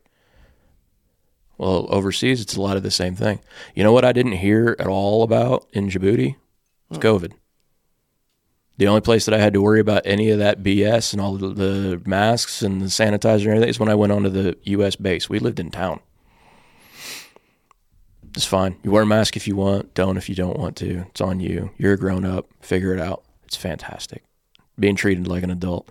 And what a novel idea. Yeah, it's weird. What a novel idea. Yeah. But getting back into as far as like what I thought of, DJ was the only place that I ran into a situation where I was uncomfortable between the three. Now, granted, I didn't do a whole lot of out and about. Right. For most of the time in Kenya, we were pretty well restricted to a very small area. But I did get to do a little bit of traveling and around. And I like I said, I took my mom there and did a safari and did a little bit of running around in Nairobi. But for the most part, I didn't find anybody that really disliked us. But in Djibouti, a couple of us went to a bar one night, and one of my friends had imbibed quite a bit, and he bumped into this older local gentleman. And he turned around and immediately apologized, shook hands with the guy, asked him how he was doing, offered to buy him something to drink, something to eat, whatever. And everything was fine. But the younger dude, his eyes got big like a horse that's fixing to buck, and they stayed that way. And he's watching. And he's watching and watching and watching my buddy. And he's like, it's like you see he start to get jittery, his eyes are rolling, and it's like, I don't know if he's fixing to do something, but he looks like he's got a really stupid idea in his head. And to this day, my buddy says it didn't happen because he didn't see the guy. Right. But all I did was I just sat on the bar stool next to my buddy. He's facing the bar stool, or facing the bar, and I'm sitting at an angle facing the guy, and I had a pocket knife, and I just pulled it out, opened it, and laid it against my leg and just kept tapping it to where he'd notice it. And he turns and looks at me, looks down at his food, and there's never a problem. I'll be darned. But that's the only time in Africa that it happened to me. Huh. And that was in Djibouti. Yeah. And I know Kenya, you've told me that you really enjoyed Kenya. Oh, yeah. Kenya was beautiful. What's their food like? A lot of it is very simple. We got stuck one day. We had an issue with a plane, and we got stuck off-site with some liaison guys. They were local guys, but they'd been vetted through the State Department, and they were kind of our fixers for that specific area. And we got stuck there, and we couldn't bring the plane back to get it fixed, and so we were just kind of stuck until they figured out how they were going to move us or what was going to happen. And these guys were so nice, absolutely wonderful people. One of the fellows, Robert, ran home, and he grabbed lunch that his wife had cooked and brought it to us and would not let us say no. Like literally physically ran. No, he got in his car and he went, but he ran. It shows my ignorance. I think of Kenyans because they're always winning all the marathons, and I've seen the commercials where they're always running. So I know obviously they have electricity and cars. I'm not that naive, but that's just what I envisioned when you said that. This was at this was in Mombasa, so it's the second largest city in the country. Nairobi, the capital, is the biggest. Mombasa is the second largest, and the international airport there. Sometimes we would use it for a hub or to get gas or just stop through if we needed to. And we had these guys, liaison guys, that worked at a building there that we would pull up to, and yeah, they put us up for the day. Robert went home and got food that his wife had cooked and brought it to us. He told us what everything was. He said, "These vegetables are good. These vegetables you don't eat." Because they were cooked and uncooked. Like they ate the uncooked ones, but they're like, if you want vegetables, you eat the cooked ones. We don't want you to get sick. But it was chicken in a pot, into like stew, whole chunks of chicken, and it's almost like collard greens. Mm-hmm. And there's something that almost had the consistency of potatoes. I can't remember what it is. It's like a root vegetable, but yeah, you just kind of pull it off, and you have like potatoes almost, like if you palmed dry mashed potatoes. But it was really good. Huh. It's very simple. They make something. A bunch of places in that part of the world make something called a samosa, and it's like a mix of meat, seasoned meat, and onions and whatever you feel like putting in it. I've had it with beef. I've had it with chicken. I've had it with fish, and I've had it stuffed with cheese, like feta cheese and fennel.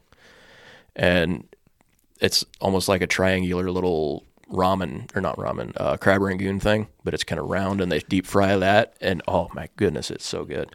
Now, do they have beer in Kenya? They have beer and wine and all that. Yeah. Okay. Yeah. We primarily would run across Tusker. That was one of the locals. I got away from drinking that when I found out that it had formaldehyde in it. That's why you get a pretty good hangover from it.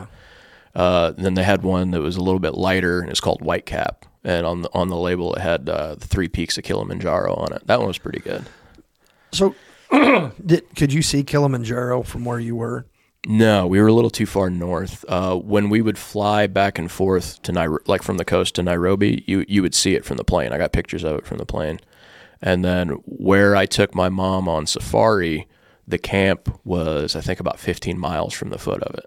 Oh, wow. So you'd walk out onto the porch of the tent, and I say tent, these glamping is definitely how this was set up. Okay. Like it was a canvas tent like you'd expect to see on like a Victorian safari, but Sure. you walk in and the whole thing's finished, polished mahogany wood floors. I've seen queen pictures size of those. bed. Yeah. Yeah. So yeah, tent camping. All right. But you walk out onto the porch of this thing of a morning and you're looking across the savannah to Kilimanjaro as the sun's coming down it and lighting it from the curvature of the earth. And That has to be cool. It was overcast the first 2 days we were there, and then I woke up about 6 a.m. the last day, and our driver had messaged me and said, "You must come outside now, Kili is out." And we go outside, and it's the first time that it's been a clear morning, and we watch the sun come up and hit Kilimanjaro. It was fantastic. That was beautiful. Everybody told me my first duty station, when I came home, not everybody, I talked to a couple guys. My uncle had said something to me about Mount Rainier. So same thing. I get to Washington, I land, I'm looking around, after we get to the base, you get checked in at night and all that. Get up the next morning. They had us running around in process and doing this and that. And so that evening you got, some downtime. I go find where the PX is, and, you're kind of familiarizing yourself because I know I'm going to live here for a while. Yeah. I don't see nothing. And I'm looking around. I'm like, where's same thing. Of course, that part of the country, it's rainy a lot. Yeah. And it was, I don't remember how long I had been there, but I remember one day I was walking down a sidewalk and I just happened to look up and boom, there's Mount Rainier. And it's just the same thing. It's like the first clear day you've had since you got there. Yeah. It's like, that is cool. So yeah, I can imagine what, That's such a pretty part of the country too. I got to go up there for a week on a TDY with AWACS, flying out of Fort Lewis McChord. And AWACS being AWACS, I only flew one day. It was broke the rest of the time. So we basically ran around Tacoma and down into Seattle. We tried to go up to Mount Rainier, but there'd been a mudslide and we couldn't get up that side of the mountain. Absolutely gorgeous country out there. It is. It's beautiful. And it was lucky enough to be before Seattle completely went to pot. And I don't say it's just a shame what's happened out there. I got a buddy that lives out there.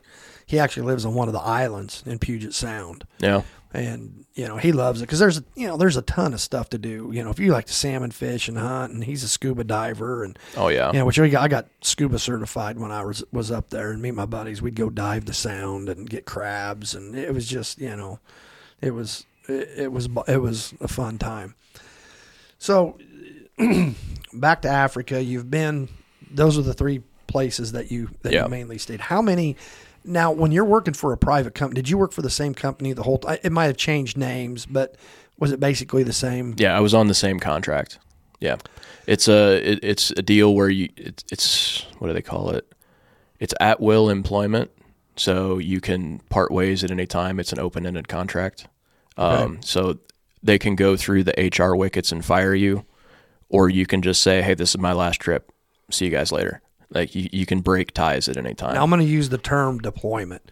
When you would go overseas, I'm calling that a deployment. How long would you be? It depended. I signed up for 60/60s.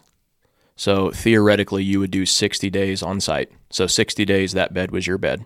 Okay. And then you had an opposite that you were paired with. And the other 60 days, that was their bed. And they would show up the day or the day before you left.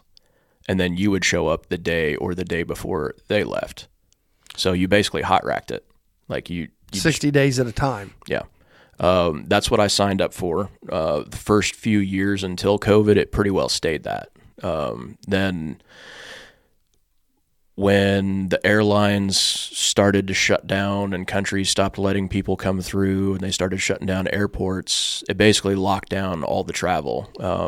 And the guys who were downrange got stuck downrange. The guys who were at home got stuck at home. And when you live on primarily you're getting paid your day rate. So if you're not out that day, like you're not downrange or traveling to or coming back from, right, you're not getting paid. You get paid a day rate for the day that you're there. That's it. So when you're home, you're not getting paid. And you were home? I was home. Oh man, that's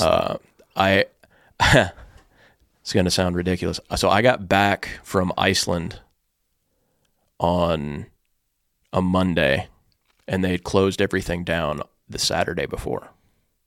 So I was in Iceland for 10 days with a bunch of friends that I grew up with for a wedding, and they locked it down while we were there. And we rolled the dice and didn't change our tickets because nobody could afford to change their tickets the day of. So we rolled the dice, and we were the last flight back into Chicago that night when we came back. The only people that we saw in that airport were the people who came off the plane with us and a couple of people around the baggage claim, and then the CDC reps that were handing out papers and checking everybody's temperature when you came through, and that was it. That had to have been freaky. It was really weird. Because that was O'Hare? Mm-hmm. Yeah, that was O'Hare.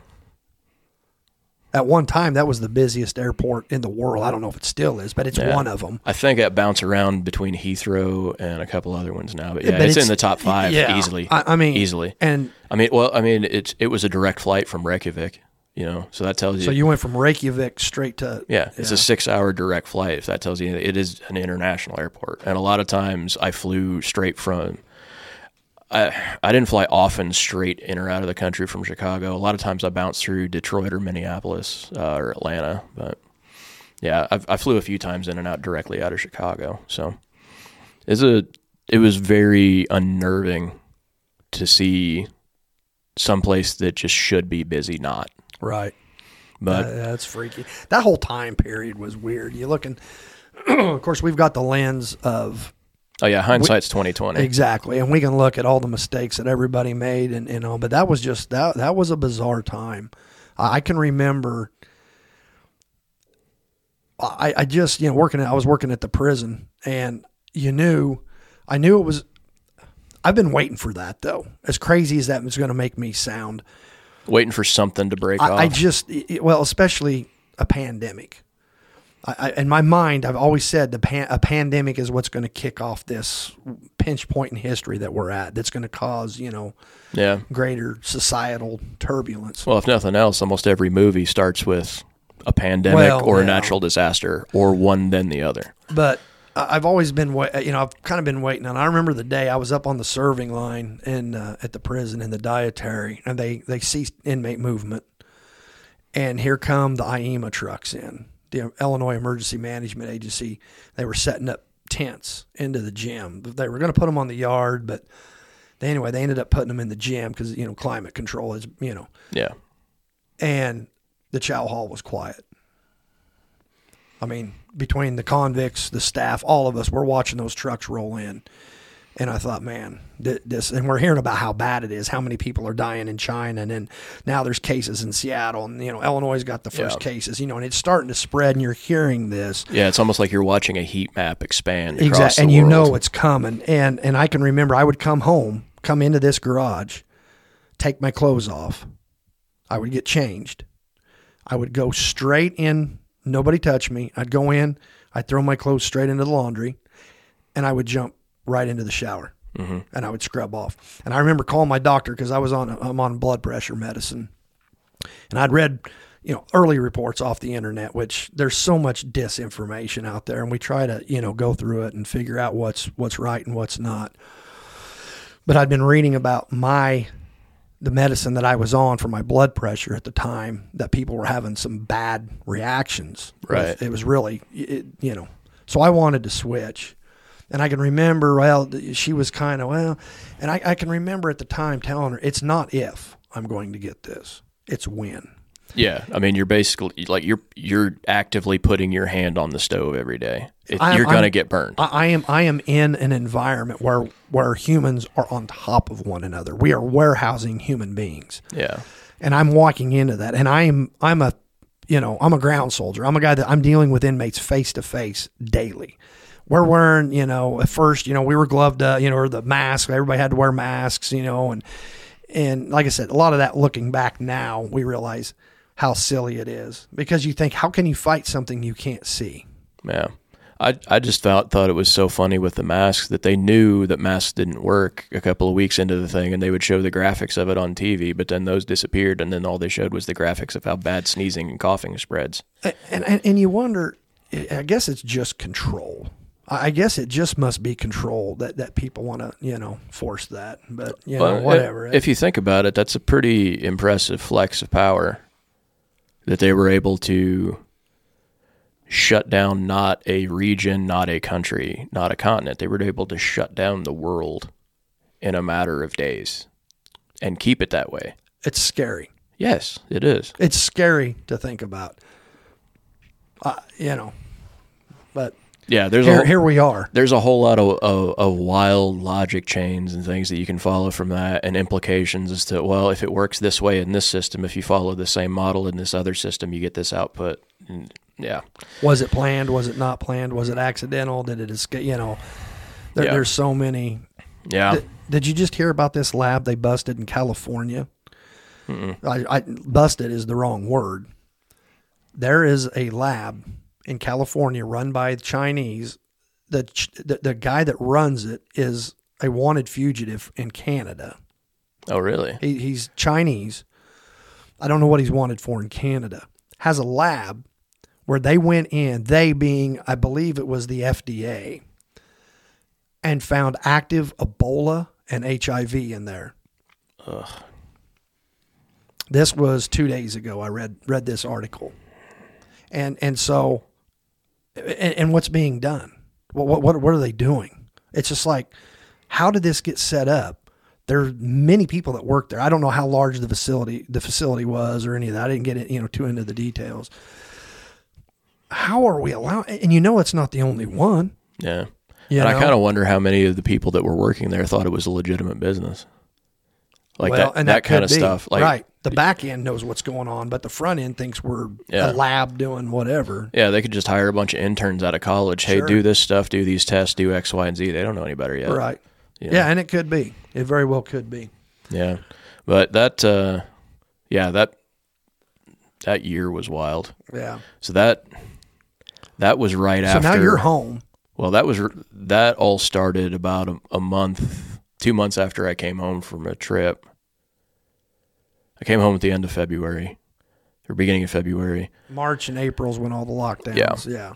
So I went out December 19, and I was out over Christmas and New Year's, and then in January where I was got hit. Like they came down across the dirt road border from Somalia and just wrecked that fly line. And I heard from your dad that there was one line on the ticker at the bottom of Fox News about it. And then when I came home and I stopped and visited him, he gave me a news article that I think he pulled out of the Decatur Herald and Review. Is the only article about it that I've ever seen. It just didn't happen. And that's right where you were. US servicemen died. They came, set up in the woods, and just started wrecking the place. There's a plane fixing to take off, and so they hit the plane with an RPG. They hit the truck with the military guys watching it. They had cleared the runway and cleared them to take off. They hit them with an RPG. Was there an airborne infantry unit there from the Army? They dropped in after. That some guys got killed in an airborne infantry unit that were there, stationed there? You're thinking a couple years before there was the Special Forces team in West Africa. They went out and prosecuted a raid. I think it was just a raid, not a series of raids, with some indige. And then they were heading back. I think this was in Niger. They were heading back to base. They got word that there was a pop-up time-sensitive target, and they decided to go get it, and it was an ambush. And all their indige left them, and they got rolled. So that changed a lot of the calculus of what we had to do, because at the time, President Trump decided that no one can go out the wire in Africa without Overwatch. So that changed the game significantly. You had to have somebody overhead with a camera on you, or you couldn't go outside, kind of deal. Mm-hmm. Which, you say what you will about how much safer everybody is now versus how much safer, or how dangerous it was for the soldiers 50, 100 years ago. They didn't have those rules, and they got a lot of stuff done. But we weren't letting these guys who are absolutely the bleeding edge of a spear, we won't let them take the sheath off. So what was your overall mission for you? I mean, I know you were doing basically the same thing, but can you get into what the mission set was? Why? Yeah, is essentially the cookie cutter exact same thing I was doing in Afghanistan. There are terrorist units. A lot of them are affiliated. You the old names. You had the Taliban, and you had Al Qaeda, and you had all of these. You ended up with ISIS and ISIL or whatever LMNOP name they came up with before they got all tore up. I just blanked on the name of the guys that I was hunting. Al-Shabaab? Yeah. Is that? Al-Shabaab. Yeah. I kept wanting to say Haqqani, but that was one of the Afghan networks. So Al-Shabaab apparently was supposed to have a loose affiliation with ISIS and Al-Qaeda. Mostly finance, I think. But they were supposed to be kind of buddy, and they have been operating in Somalia and trying to get into the surrounding countries for a very long time. Like you're talking, that's like, I think that was an evolution of the warlords that they had to deal with around the time of the Black Hawk Down incident. Like it's an evolution of that. Right.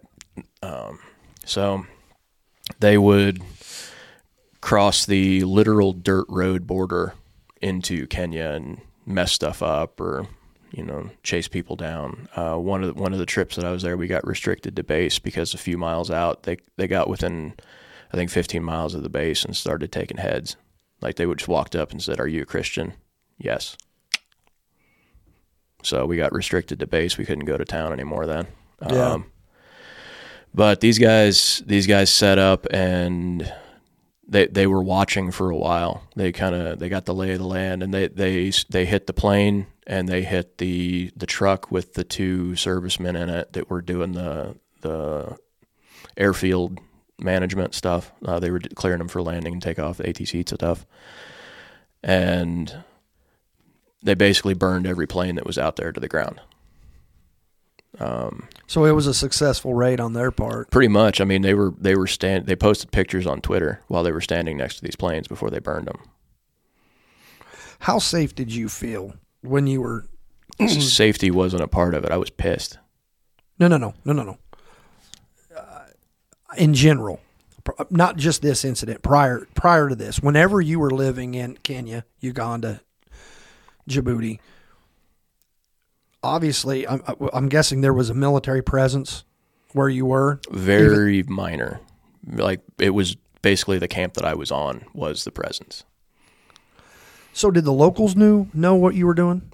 You really can't hide it. I mean, obviously, you're not telling them. And but we were a compound on a Kenyan base. So a Kenyan military base? Yeah, okay. Kenyan naval base. And they had they had a pier on the water that they were supposed to tie their boats up to, and then they had a small airstrip, and we operated out of the airstrip. So we worked. So you know how a lot of what was set up in Vietnam was supposed to be advise the Indige and teach them how to go do it? Right. Primarily, that's Africa. We're supposed to be an advisory force. Okay. So there's folks that are places working with people to train them and teach them. They're the door kickers, so to speak. The door kickers are teaching people to kick doors, and then we're there to just kind of help. I got you. So most of what I did was more of that, what I was talking about, pattern of life. So they think somebody in this village might be a bad guy. Okay, well, we'll go watch that village for the next month and see if anybody shoots somebody in the face or if anybody does something crazy. A lot of it, I think, comes down to a little bit of a sixth sense and just being familiar with people and their behavior. You can kind of tell when somebody's acting a little squirrely. So you can tell when somebody's acting squirrely through binoculars. You can tell if somebody's acting squirrely through a camera. So you see somebody that keeps looking over their shoulder, and then they walk over and uncover something. Yeah, it's probably not something they're supposed to have. Right. It's not a birthday cake for his wife. Right. So, right. Stuff like that, or stuff like the guy with the cigarette on the side of the mountain. It's like I always kind of seem to find the right spot to look. So I don't really know why, but it just kind of felt that way. Yeah. But most of what they were doing was just kind of, I was doing Paul Blart stuff, observe and report. I would report to the US advisory forces, and then they say, hey, you said you did this, but I know you did this. I've got pictures, kind of thing.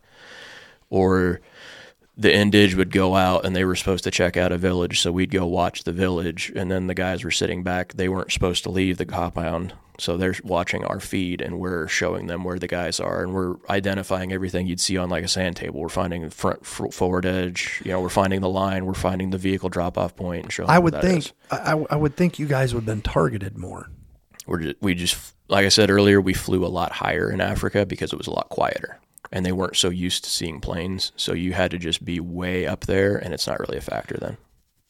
I didn't mean just that, but I mean also like if you went into town. I I know you weren't broadcasting, hey, this is who I am and this is what I do. You're not telling people, but I would think they would. Absolutely were obvious everywhere we went. Yeah. I'm thinking they would know. Yeah. As it turns out, the 45 or 50-year-old American isn't much different than your description of an 18-year-old sometimes. Yeah. So you'd see those guys every time we went to town. It's like, dude, you need to just stop one notch, please. But it was that way though, because we'd get stuck on that camp. We'd be stuck on like a 10-acre camp for our 2 or 3 month rotation. It's kind of like people going stir crazy on a boat. Sure. How many deployments did you do? Rotations, whatever, to Africa? Oh, it should have averaged about 3 a year, but COVID screwed that up a little bit. Somewhere around 15 or 16 trips. That's a lot. I was supposed to be doing 60-60s. I did a 5, a couple of 4s, a bunch of 3s. And you got to get out under your own. Whenever you how did you make that decision?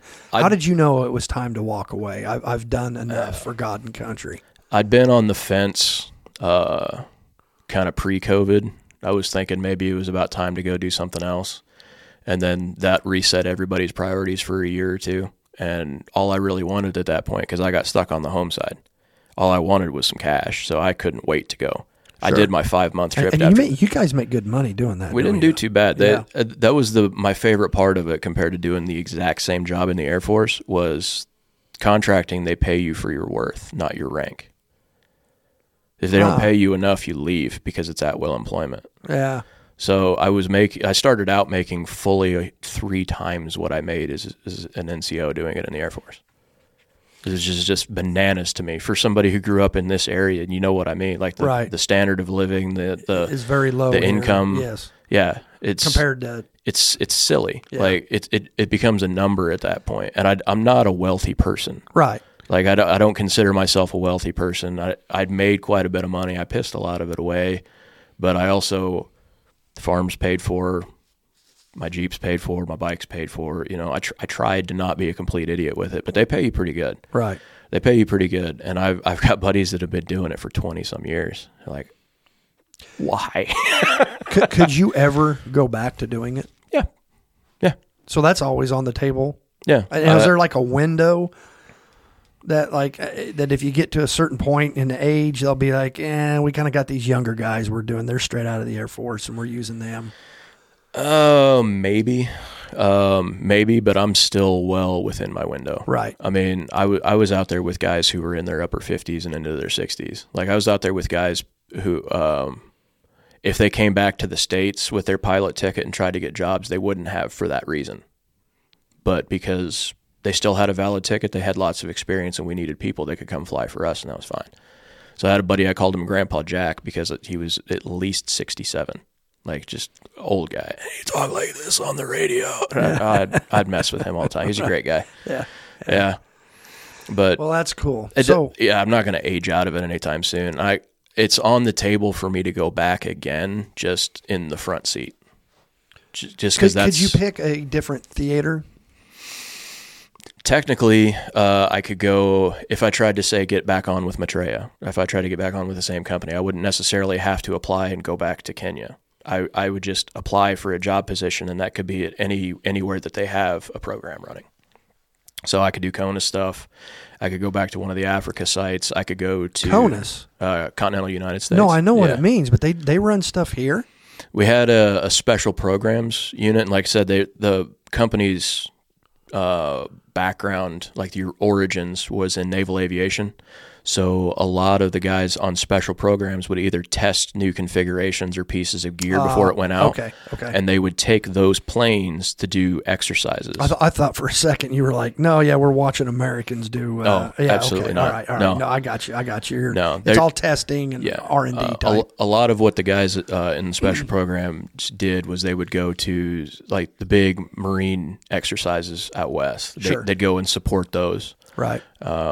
Because I honestly think primarily because a lot of our senior folks still had contacts in the Marine Corps because they never really did anything that I'm aware of. They never tried to get into, say, the red and green flags at Nellis because that's a whole different contract. Like trying to get a contract for the Army versus the Navy or Marine Corps or Air Force. Well, Navy, Army, Air Force is just, they're completely different animals to try and get. But yeah, they would do some of that stuff in the States. I thought about trying to do that, but I got really used to when I was off. I like that. You're never going to have better than half a year off. You have a job that you have half a year off, but you can afford to live. That's amazing. That's pretty cool. Much time for activities, you know? Yeah, so many activities. Yeah, that is awesome.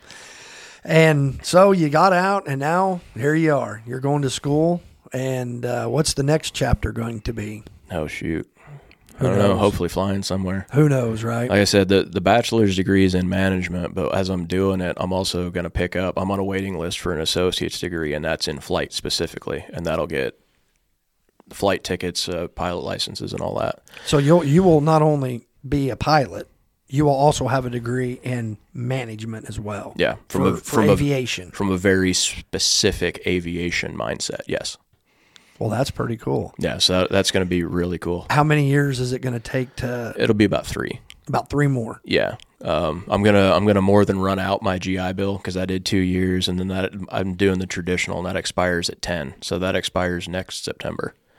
But luckily, they fund the semester if it started before your time out. So I get that. I get half of it under the GI Bill. Right. And I'm going to have at least a summer of classes. So if I do that next summer, I'll have that paid for too. So I'll only have 1 year left for the GI Bill to not cover. But that's no big deal. Yeah. I'll figure it out. Millions of kids do it every year. Yeah. I'll figure it out. Yeah. I've got faith in you, brother. Well, Ross, I appreciate you coming in and doing this, man. This is hopefully you can come back and do it again. Yeah, sure. I'd love to. It's fun. And we can talk next time. We can talk philosophy of life. We can talk books. We can talk more military stuff, whatever. Yeah. I'll have to write down some of my stories, some of the funnier stories about people getting run over by goats and stuff. Yeah. Well, brother, it's been good talking to you, and I appreciate you coming in. Absolutely. Always a pleasure. We'll see you, buddy. See ya.